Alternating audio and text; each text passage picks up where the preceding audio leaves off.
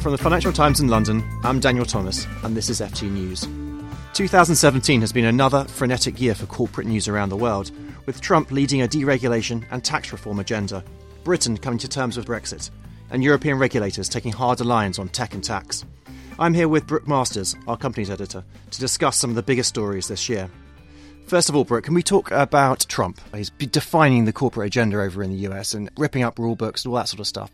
What sort of effect has he had this year, particularly in the taxation realm? Well, the biggest accomplishment is the tax bill, which obviously snuck through at the very end of December, right before everyone went home for Christmas. And fundamentally, that will provide enormous benefits for American companies. The main headline thing is that it cuts the corporate tax rate significantly, and that provides real benefits to companies that can use short-term capital expenditures. So according to our research so far, among the big winners are mining companies, hotel and restaurant companies, because they tend to use the kind of capital expenditures that will benefit particularly under this cut in the corporate tax rate. One of the other really big beneficiaries is Apple, because what this does is change the way overseas income by companies is taxed. Apple has boodles and boodles and boodles of overseas income from all the things it sells abroad, and it has not brought that income back to the U.S. because it doesn't want to pay taxes on it. Now that there is going to be a new separate levy, around 15%, specifically on overseas income, and therefore frees up all that, what that means is Apple, if it had brought all of its money back, would have paid an enormous tax bill. With the new lower rate, it will save about $47 billion. I mean, that's an enormous amount of money. Does that trickle down to shareholders as well, do you think? Apple said that one of the things they would likely use the extra money for is buybacks, which of course push up share prices and will trickle down to shareholders. Trump has also had quite a hand in some of the consolidation stories this year, particularly in the media sector, I'm thinking now. And we've seen some massive deals, some unthinkable deals from a few years back, really, with Fox and Disney and AT&T and Time Warner. What's driving the consolidation? Well, the media companies, of course, are having to react to the fact that the advertising environment has changed dramatically, and most of their advertisers are starting to send all their money to Google and Facebook. And there's also the question of, as people move away from TV to streaming, there are fights with the cable companies and also fights with the broadband providers. And that has forced the media companies to think about how to have a direct relationship with their consumers. And so what we've seen now is Disney is trying to find a way to create its own relationship. And one of the things it bought in this deal it's done with Fox is Hulu, which is a streaming company. So you can see that connection. There is a fair amount of overlap between what Disney bought from Fox. In the past, that might have been seen as a problem for antitrust, but Trump is widely perceived as being easier on competition issues than perhaps some Democrats would be. Intriguingly, though, the other big deal of the year involving media, in fact, is unexpectedly facing opposition from Trump. And that, of course, is the AT&T Time Warner deal.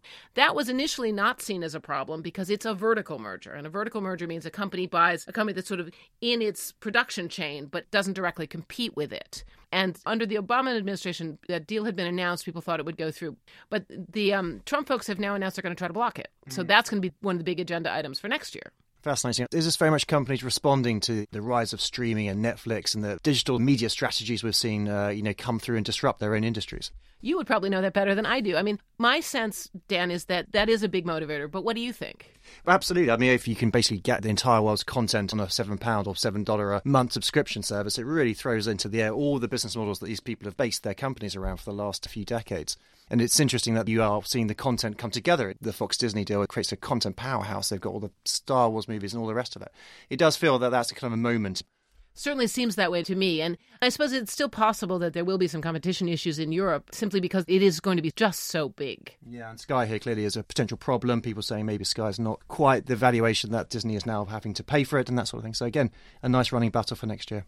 Absolutely. We'll look forward to seeing it. Moving away from the M&A space, but still in the realms of corporate activity, we've seen this great rise of activist investors coming through and challenging some of the biggest companies in the world, really, like P&G and so on. What's been behind that shift?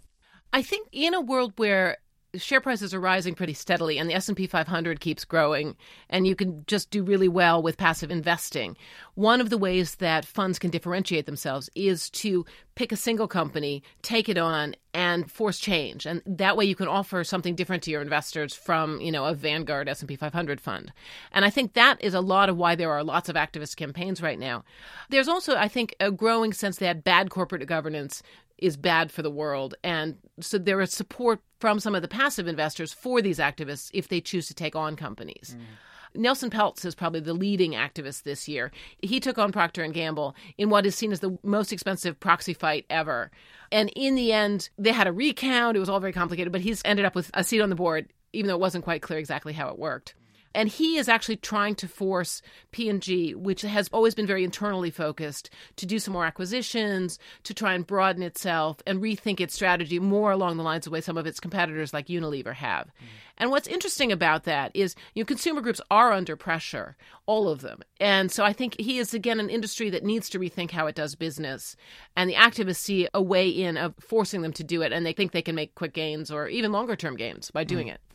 The other name that comes up time and time again is Elliott. They seem to have been very active this year in a number of situations, particularly on the M&A side of things. What do you think of their performance this year? Well, according to our stats, which we got from Lazard, the investment bank, they actually have done 8 new campaigns this year at BHP Billiton, Akzo Nobel, and a whole batch of other folks.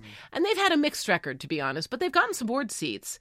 And so I think one of the most interesting ones was Arconic, where the CEO of Arconic wrote a really nasty letter to Elliott. It seemed very odd and ended up having to resign over it. So they were just trying to get board seats, and they managed to get rid of the CEO.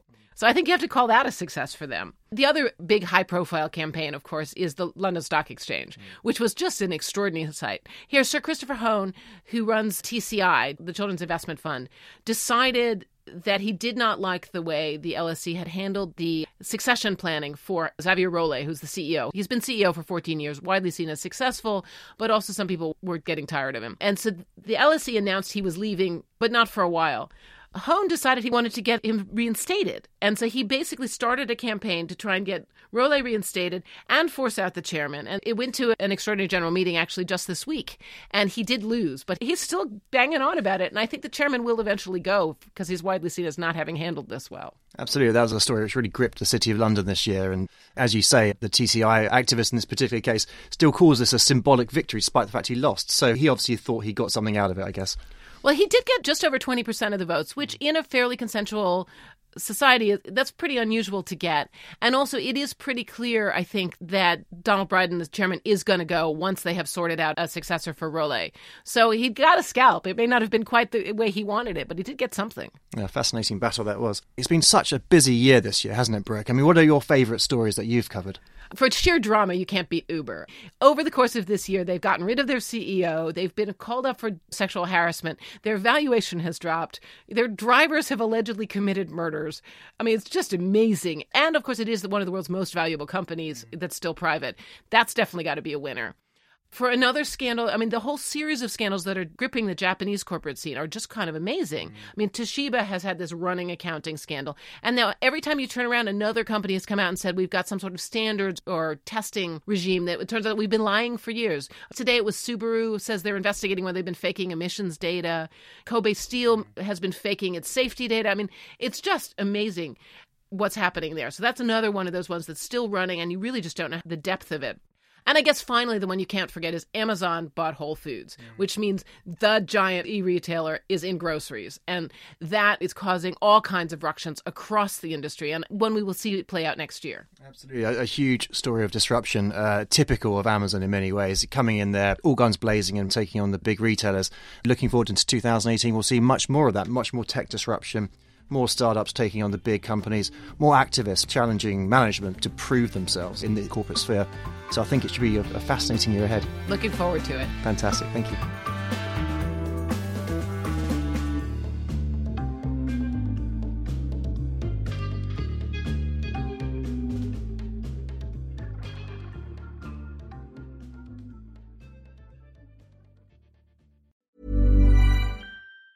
Hey, it's Danny Pellegrino from Everything Iconic.